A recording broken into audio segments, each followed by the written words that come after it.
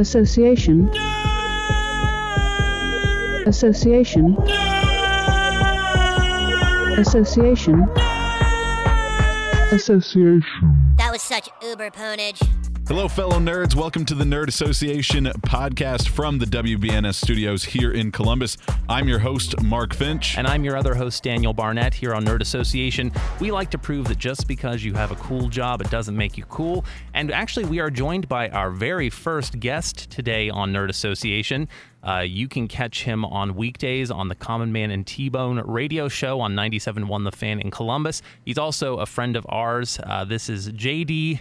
T-Bone Smith, and we're going to be talking today about something very nerd-related, and but it requires a little bit of a prelude. So, Mark, what are we starting here today on Nerd Association? So what we're going with today is we're going to talk about movies as one of our mainstays on this podcast.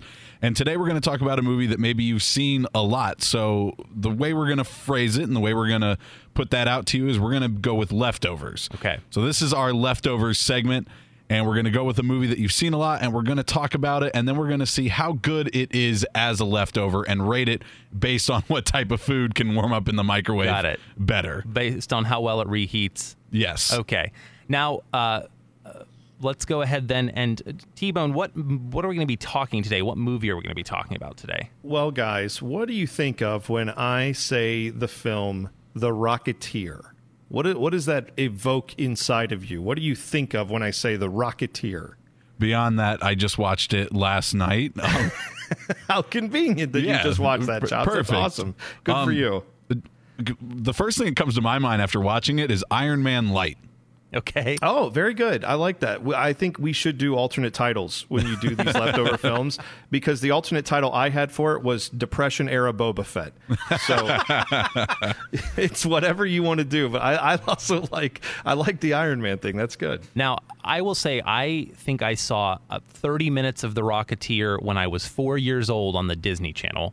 And I intentionally didn't watch it because I wanted to come into this as clean as possible, so to speak, and get your impressions of it.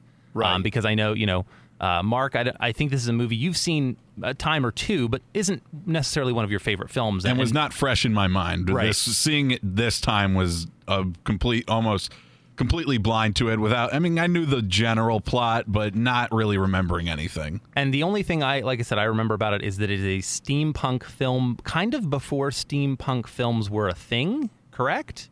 Yeah. And I seemed to remember, is Timothy Dalton in it post-Bond? Timothy Dalton is in it. Okay. And that, I will tell you, I think if I can try to sell the audience on watching this, if Please. you've not watched it in a while, I would recommend maybe pausing the podcast here, finding some time. No, seriously, go watch this movie and then come back to this, because if you've not watched it, or if you haven't watched it in a while, there's a lot of fun things that we can look into with this. But I would tell you, if I'm trying to sell you to get you to watch it before you pause the podcast, I would say the casting in this movie is way better than you would expect for something that was put out by Disney at that time that was going to be kind of marketed as a tweener movie.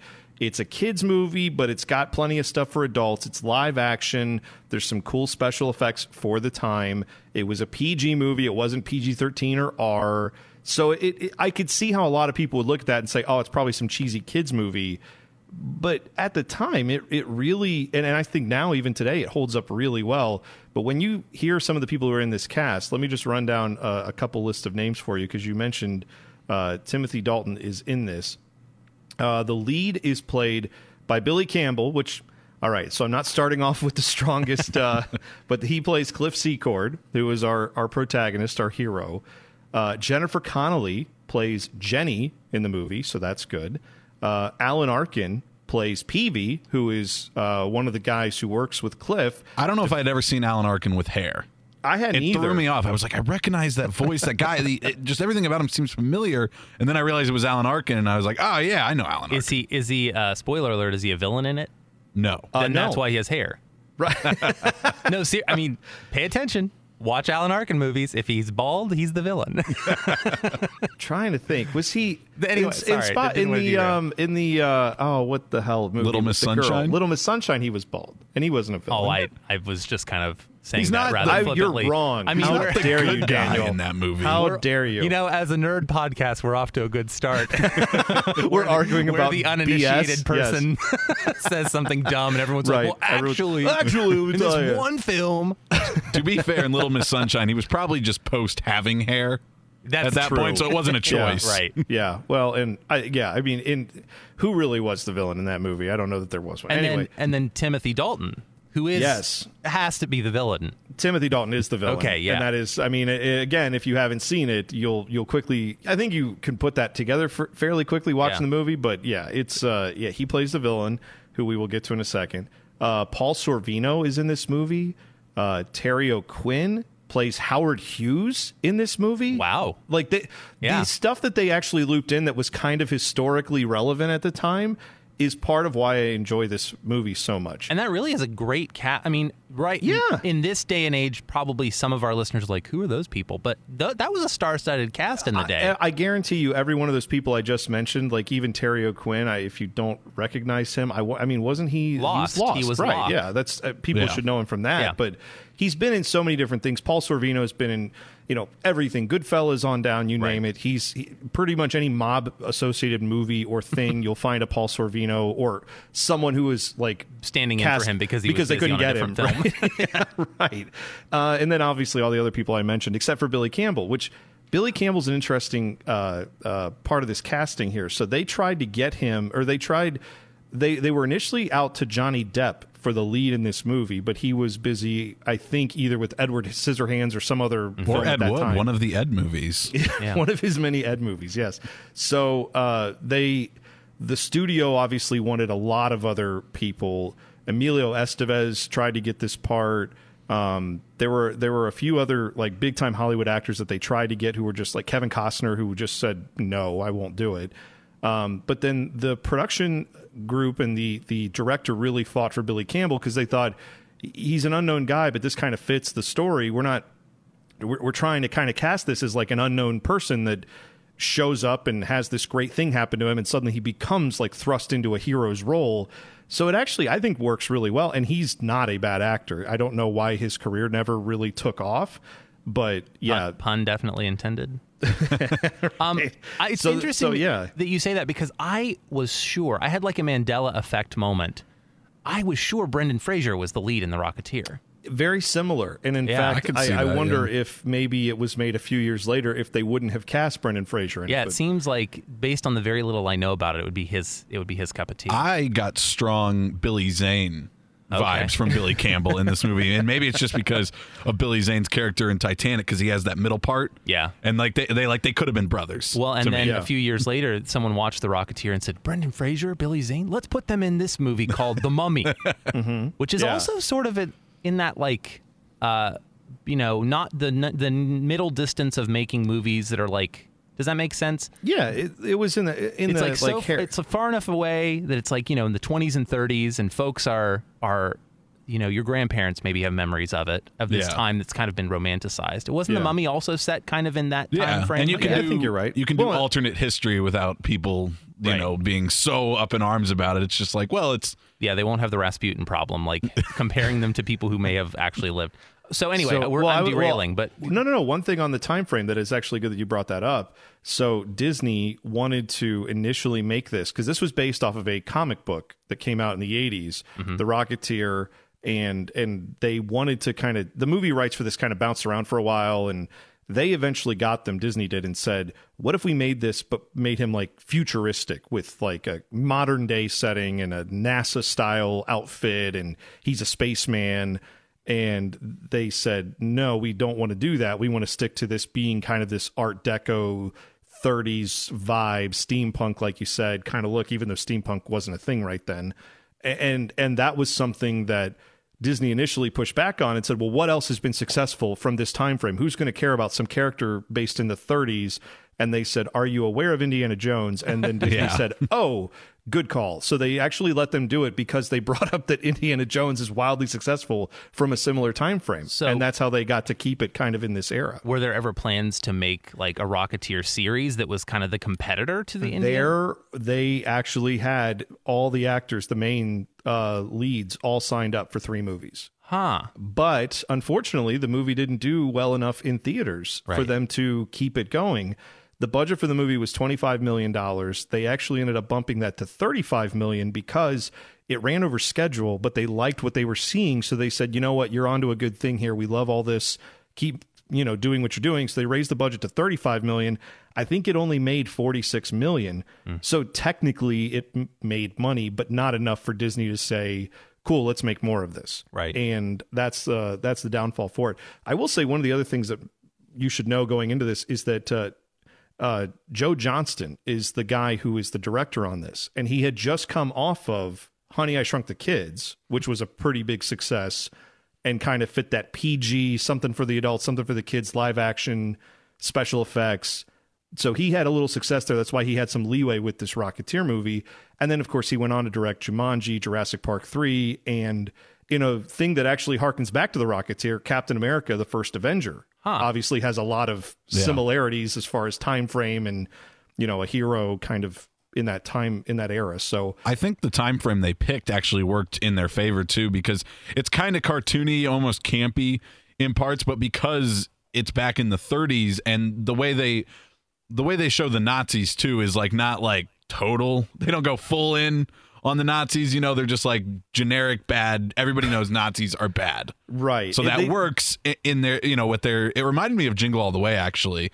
The scenes where Arnold Schwarzenegger is flying around on the jetpack, the green screen and stuff like that reminded me of that era, but it works here because the whole movie has kind of that feel. Right. And I remember Sinbad the Nazi as well. There were a lot of similarities because they used it very much in the same villain role. No, that is a thing, though, to point out because, like, the villain in this movie are Nazis. So if you've got kids who are like 5 and 6 and they're not really aware of how World War II was or what was going on in the world at that time, you may have to either kind of explain that ahead of time because, like, we found watching it, like my kids would, be like, oh yeah, the Nazis, they're the bad guys. And it's not a bad, right? Like they're making this in that time period. But I did find with my kids, like there was a moment where I had to say like, hey guys, just so you know, they weren't just like Hollywood actors who wanted to like fly a blimp. I mean, they were really, really bad. So it's, again, you understand why they're making it this way. And as a kid growing up, I had a full understanding of, like, this is awful. This is World War II. The Nazis were evil. But just know if your kids are going to like, hey, why don't we play Rocketeer? You be the Nazis. Like, just make sure you kind of know that going in. You may want to stop them and say. Because, they do have sort of like a villain of the week type feel to them. Yes, Like here they come in on their balloon and they show like, well, because the only way they see Nazis is at the end, which like you're okay, they're the bad guys, but it's like the climax of the movie, so of course they're doing bad things, but it's really just with these characters. The only other way they really show the Nazis in the movie is actual propaganda. Yes, and it's a good throwback to propaganda. I mean, it's really interesting, and like they go to a movie theater and it's just on before the movie, and it's talking about the blimp coming in and it's going to stop in DC and Chicago and then come all the way to LA, and then that's where the climax of the movie happens. But yeah, like if you don't know the actual context of the history, the propaganda doesn't give you a good idea of what the Nazis actually were. Right. So just know that going in. I'm realizing in this moment, because you're saying Nazis and I had no idea they were in this film. Again, it's been a very long time. I did this on purpose. I think I'm going to need a synopsis as fine. Succinctly as you feel like. Sure. I do. I have one ready to go for you. So The Rocketeer, set in 1938. It's in Los Angeles is the setting for this. Stunt pilot Cliff Secord is trying to fund this plane that can get him to nationals. He flies one of these little tiny one-seater, two-wheel stunt planes that you would see doing like air races back in the day. Yeah.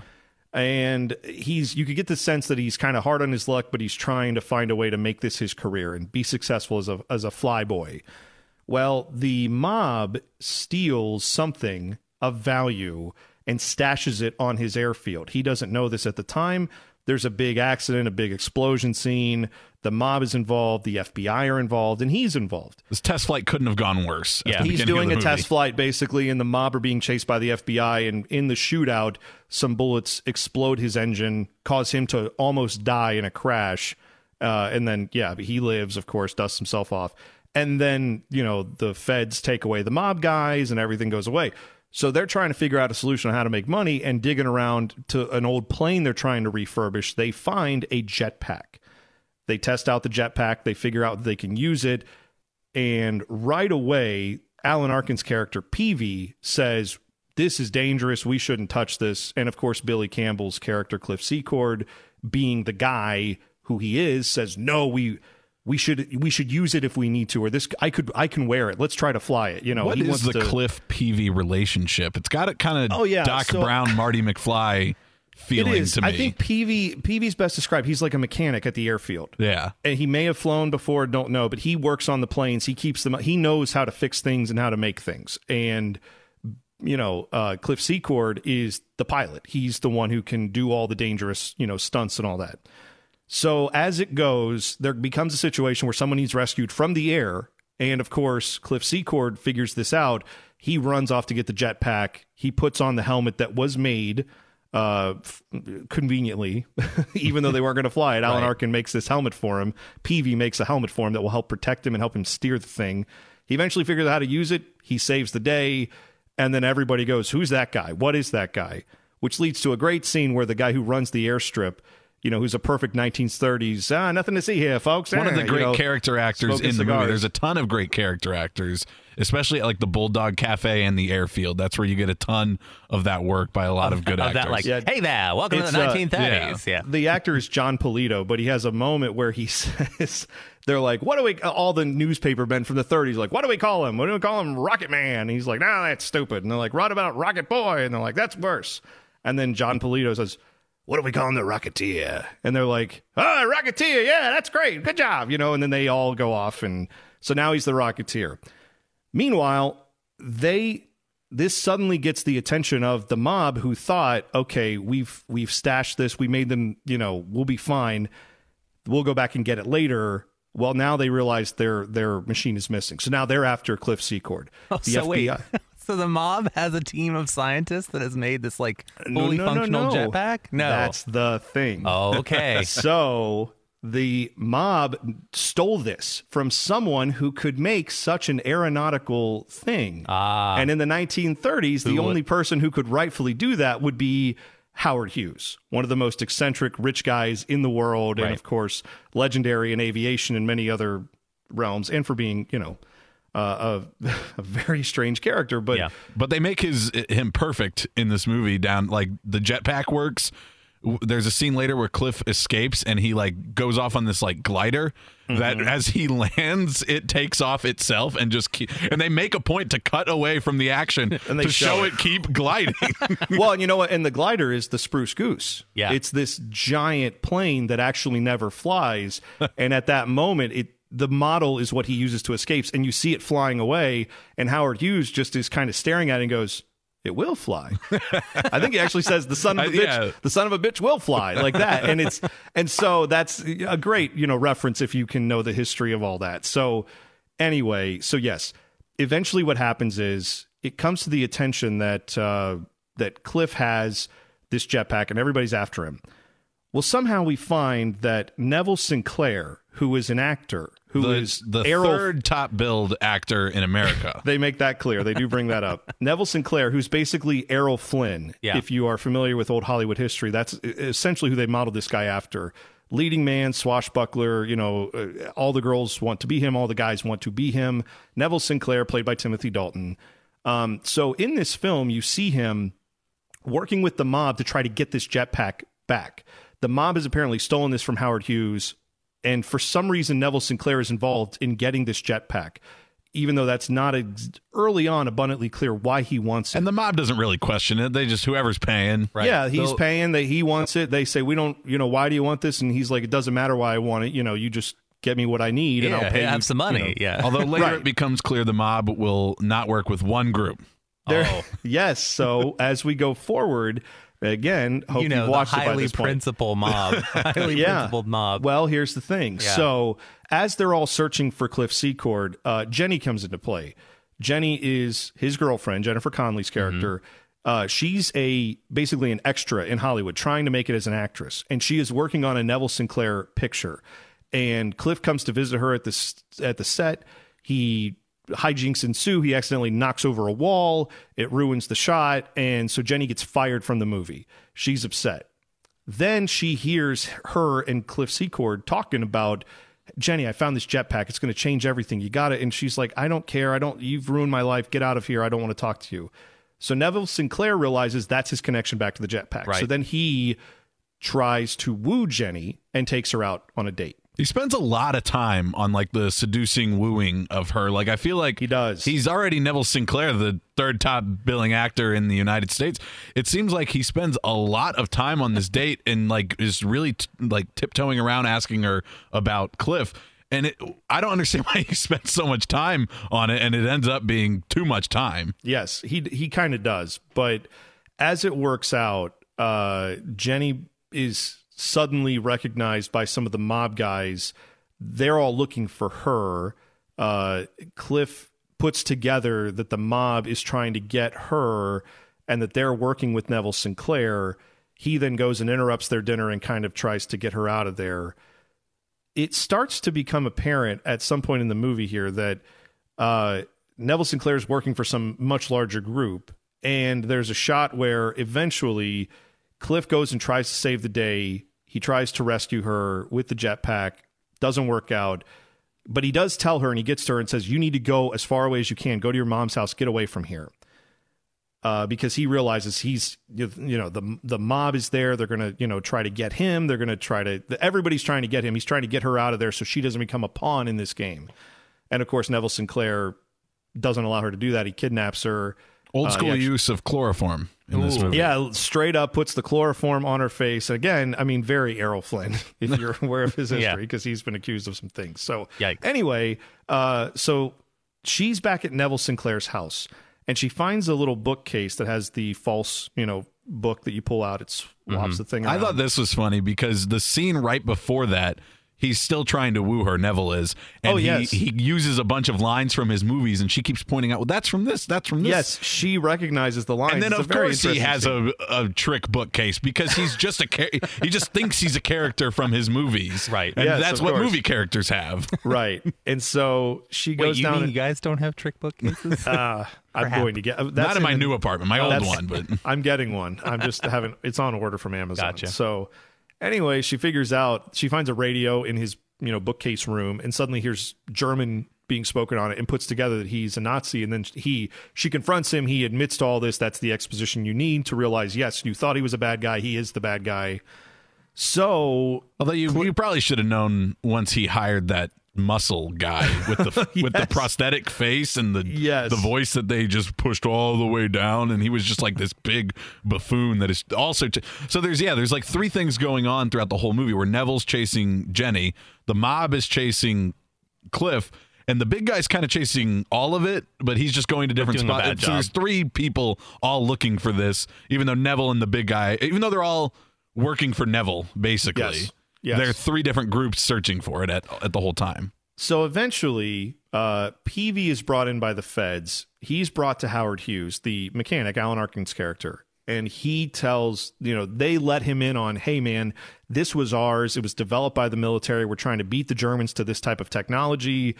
And they haven't been able to make one, but we did. And now it's been stolen by the mob. And that's the piece that kind of leads Cliff Secord down the road when he finds out, because he comes into this meeting, they bring him in too, the feds do. Mm-hmm. And he realizes, wait a second, Neville Sinclair is trying to steal this for the Nazis, and the mob is trying to steal this for him, and that's why they've been all after it. And then, of course, he does the thing and says, I need it to rescue Jenny, but then I'll give it right back to you. And they say, no, you can't do that, son. It's too valuable. We can't do that. We'll get her. So then that's when he escapes from Howard Hughes' hangar, from the little plane, and moves on. As it goes, there's a big fight, a big showdown where he agrees to bring the rocket pack in exchange for Jenny. The mob is there. The feds are kind of, waiting in the wings. And he shows up, tries to get the girl. Hilarity ensues. And by this time, he's already like an expert with the jetpack. It took him it took him a day or two to figure out how to go from I don't know how to fly to, and it almost takes the head off of a statue that they used to test it to he can masterfully fly. He comes in and just lands perfectly. Oh yeah. He just lands right on his feet. Even though I think earlier, that day, He had to crash land into a lake just to stop. Yes, he did. So, of course, there are some liberties you have to take with this movie. As it ends up going, before they get to this point, there is a firefight that has happened at one other point where a bullet ricochets off the thing, but it puts a little hole and there's a fuel leak. Again, this is a part of the movie you need to know about, even though it's completely implausible that Peavy ends up taking a piece of gum and sticking it in the hole and pounding it in and saying, all right, that should hold, for, again, something that's notably under pressure and is a fuel source and it's a rocket pack. A little piece of Wrigley's just jammed in there. That'll seal the whole thing. Which is funny because earlier he didn't like Billy putting gum on the the tail of the plane. He would put gum on the tail of his plane as good luck, and Peavy would always take it off. So there's a little callback to that. Anyway, eventually they get to a point where there is a great scene where the mob and the feds are all, kind of fighting. And suddenly, well, before that, I guess, Cliff mentions to the mob guys, do you like working for the Nazis, Eddie? He says that to Paul Sorvino's character. And then that's where he has his moment of saying, hey, man, I don't care where I get my money from. I wrote it down. Oh, what does he say? I have the exact line. He goes, I may not make an honest buck, but I'm 100% American, and I don't work for some 2-bit Nazi. Yes. It's a perfect movie line from that era. And it's because you're sitting there and you're like, even the mob doesn't like the Nazis, of course. Right. So then that leads to an eventual firefight where you see Fed guys and mob guys with their Tommy guns just fighting the Germans, because then a bunch of German soldiers out of nowhere just appear. Yeah, and I don't know where they came from. I don't know either. Couldn't have all been on the balloon. The good news was all this was shot around the Griffith Observatory, which is really cool. If you've never been there in LA, it's a really neat place to go. But now that I've been there once, and I was thinking, oh yeah, Rocketeer. This is where the blimp flies over. These FBI all the Germans ran agents. out. Is the blimp supposed to be the Hindenburg? Or like a simulacrum of the Hindenburg? It's a Zeppelin that is hydrogen. If it hadn't, it's definitely hydrogen. If it hadn't gone wrong, because I'm seeing lots of as you're saying, historical liberties and parallels to real people. So sorry, go ahead. I think in the propaganda for the balloon, they even say highly flammable hydrogen. Oh yeah. Yeah, so there is, and they show that the Germans' big plan here, why they're interested in this, is they want to take this technology, and there's actually a cartoon that's done. You can tell Disney made this, right? Because all of a sudden this cartoon pops up that's propaganda, and it's the best animation you've seen in 1991, let alone in 1938. But anyway, it shows a bunch of Nazi soldiers wearing jetpacks and flying all over the world, and that shows the U.S. Capitol on fire and the American flag burning and falling over. I mean, again, this is in a kids movie, and they're showing you this to just illustrate this is the danger of letting them get this rocket pack. So it leads to eventually where Jenny is taken by Neville Sinclair, Timothy Dalton's character. Now he's a full-out Nazi. He starts speaking with a German accent. Everybody realizes this is who he is. A Zeppelin appears out of nowhere, and apparently they're all getting on the Zeppelin to go away from here, I presume to an actual plane that would take them back to Germany and deliver the rocket pack, because he now has the rocket pack. Well, Cliff Secord, before he ends up, when he gets onto the Zeppelin, he flies up to the Zeppelin, I guess, and I'm trying to remember. Actually, does he get on the Zeppelin flying, Chops? Do you remember? Does he... Yeah, he flies because he uses the jetpack to fight the big guy on top of the balloon. That's right. Yes, okay. And then he must go down. Then he throws the big guy off, and the big guy falls through. That's right. Okay. The window. Then he goes down there, and then they make the trade for Jenny. Yes, that's right. So he still has Jenny. So Cliff has to go get her up on the Zeppelin. I'm sorry, I was foggy on that. And eventually, there is this big guy that has been in the whole movie. He's been the muscle for Neville Sinclair, and you find out that guy is also working for the Nazis. Clearly. So they have a point where he fights that guy on top of the Zeppelin. That guy, is up there, but he doesn't fall because he straps himself on. There's this belt with a chain. Belt. So now he's still on the balloon, but he falls forward, and he's kind of hanging. The glass in this, whatever the cockpit Zeppelin, of this cockpit, Zeppelin is just so breakable. Every time something hits it breaks. Well, it's old. Yes. It's old glass. They throw a fire extinguisher at her, it breaks. They throw a guy up against it, push him up against it, it breaks. Mm-hmm. Everything they do makes it break. But it's made of sugar, Mark. What do you expect? Sugar glass. That's right. So, keeping with the movie theme, of course. Yeah. So eventually, the trade is made. Cliff Secord gets Jenny back. He slides over the rocket pack, but not before carefully removing the gum. which has been allowing him to fly all over creation this whole time. And you, of course, see clear fluid leaking out of the jetpack, so you now know what awaits whoever uses that next. So Neville Sinclair attempts to leave what now is becoming a burning... the hydrogen is clearly starting to become unstable, right, and it's starting to explode. So he leaves them because this thing is now caught on fire. And he kind of says some, I forget what his line is, but he says faithless, right? Yes, he can't go down with the ship. He has he has to leave. self-preservation. Yes. So then, of course, he flies away, and that leads to you seeing green screen Timothy Dalton with a sputtering jetpack that explodes right in front of you, and he dies. And that leads them to figure out how to get off this exploding Zeppelin. Well, they get back on top of the roof where Peavy has gotten a flying, like, helicopter plane looking thing. He's with Howard Hughes, right? He has this helicopter plane thing that Howard Hughes has made. And they fly down, drop a rope ladder down. Big guy is still up there on top of the Zeppelin trying to stop them. They don't have a rocket pack anymore, so there's no way for them to, like, fly away. They have to rely on, the plane coming. And all this time, they're basically outrunning an explosion. The explosion is like happening in corridors of the. It doesn't all explode at once. The like, slowest possible explosion. Yes, it's comically slow. Because they're literally how much outrunning it's exploding. it. Yeah, they are. And in a ship that we know historically, it would burn up very quickly. Goes up in flames. Yeah, okay, it doesn't. It doesn't take. Hydrogen does not have, like, I don't know. Maybe they have chambers of gas. Who cares? The point, I don't know how they're doing this exactly. They're keeping that all separated, but they're having, like, somehow they're making you think, oh, yes, this will just explode in stages, even though, no, of course it won't. So anyway, they end up getting on the rope ladder, and big guy is still tethered to the thing. He doesn't realize it till the last minute. He turns around to see the slowly exploding fire coming towards him. He, of course, puts his hands up and wails, and then he's dead. The end of the film... You have Cliff Secord, Jenny reunited. They don't have jetpack. They talk about the jetpack, but they get a new plane dropped off by Howard Hughes. He just lands it right outside. Yeah, he lands it right outside where they live. He flies a plane to the Bulldog Cafe and just lands it right in front of the restaurant. Well, yeah, duh. Yeah. So he has that. He ends up saying, this is for you. Enjoy. And that's the ending shot that you have, is him getting into Rolls and driving away. They leave him that. But what you do see is that Jenny has snuck out the plans. She found the plans in Peavy's house.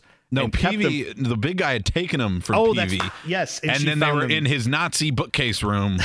And she put them in her brassiere and snuck them out.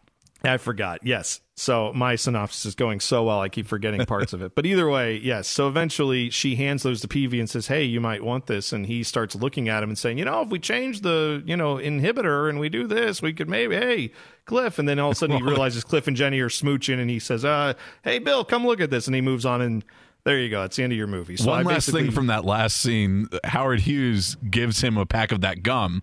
Oh, yeah.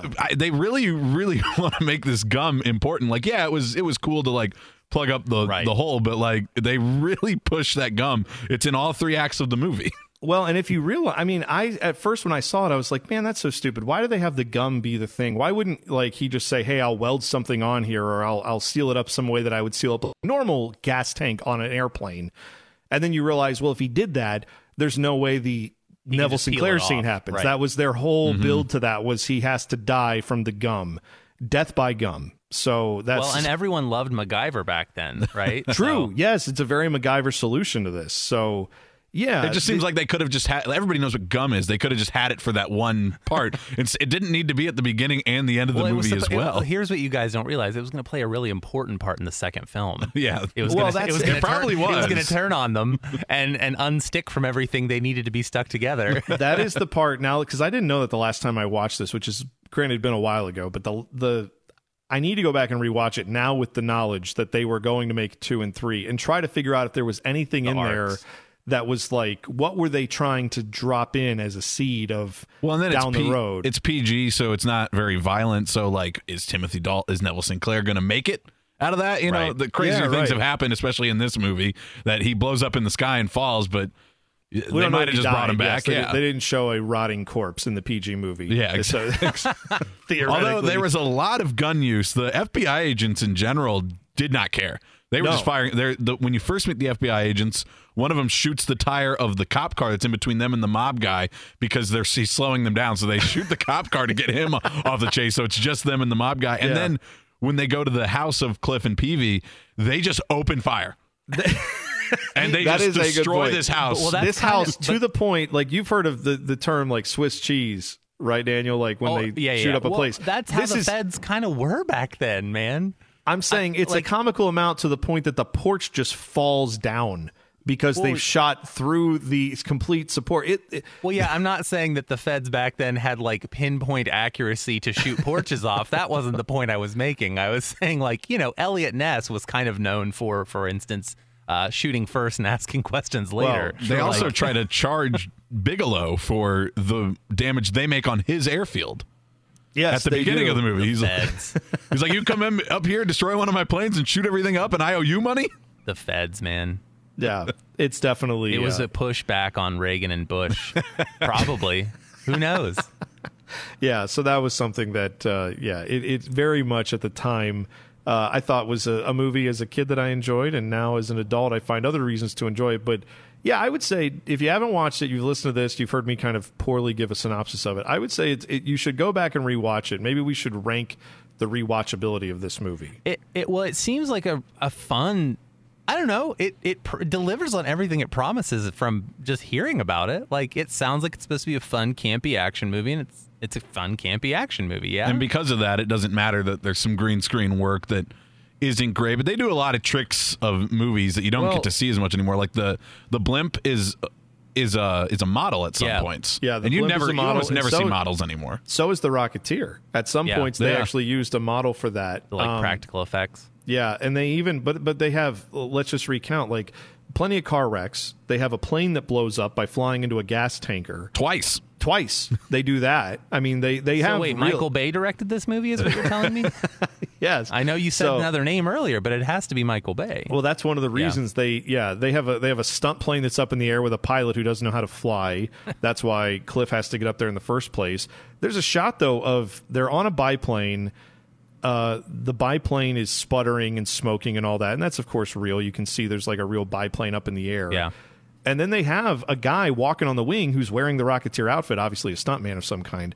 And then at one point, he falls off the wing, and before they get to the green screen shot of him plummeting to the earth, you see a man fall off a wing of a plane and fall for a little bit. And then, of course, they cut to green screen, and he, figures out the jetpack, and right before he hits the ground, he saves it. But yeah, practical effects in this movie. It was Industrial Light and Magic who I did was all going the to effects. ask you if this was an ILM job. It was. Yeah. So yeah, I mean, they clearly had some experience with doing that stuff. I'm just saying, if you watch like the Christopher Reeve Superman movies and thought I can deal with those special effects, it's nothing.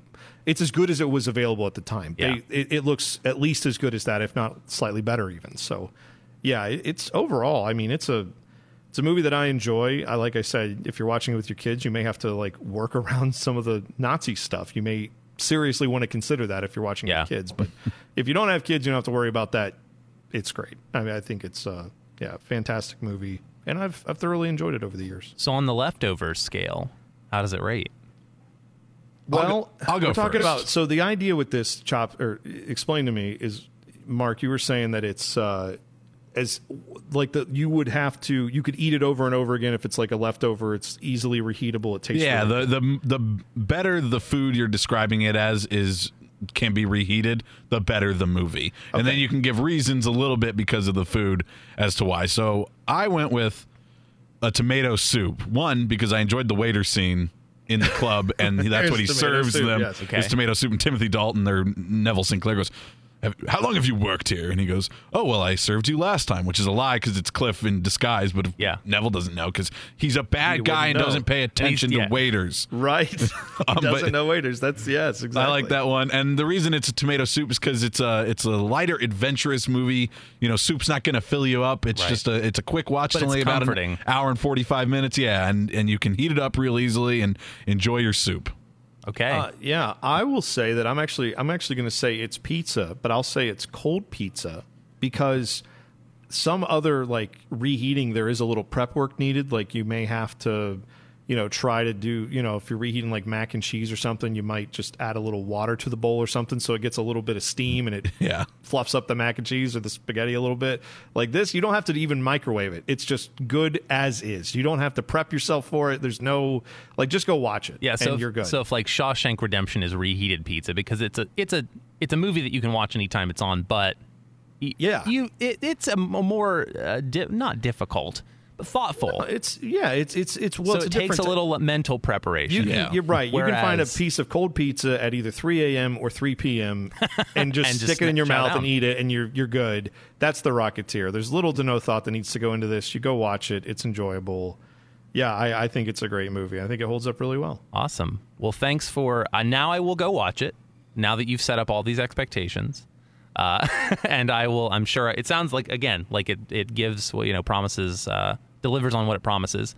So, and T-Bone, thanks for joining us today. I know that you will probably be back not in the too distant future talking about other nerd things, but appreciate you bringing the Rocketeer to us today. Happy to do it. Thanks for having me, and I look forward to coming back on soon. And if you're interested in learning more about Nerd Association, or even perhaps appearing as one of our nerds, you can reach out to us on Twitter. That is nerd_assoc. That's NERD_ASSOC.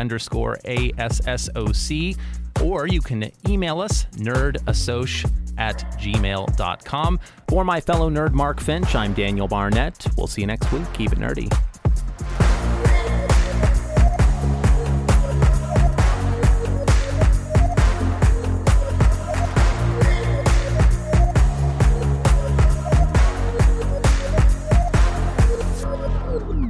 And cut. Perfect. Yeah.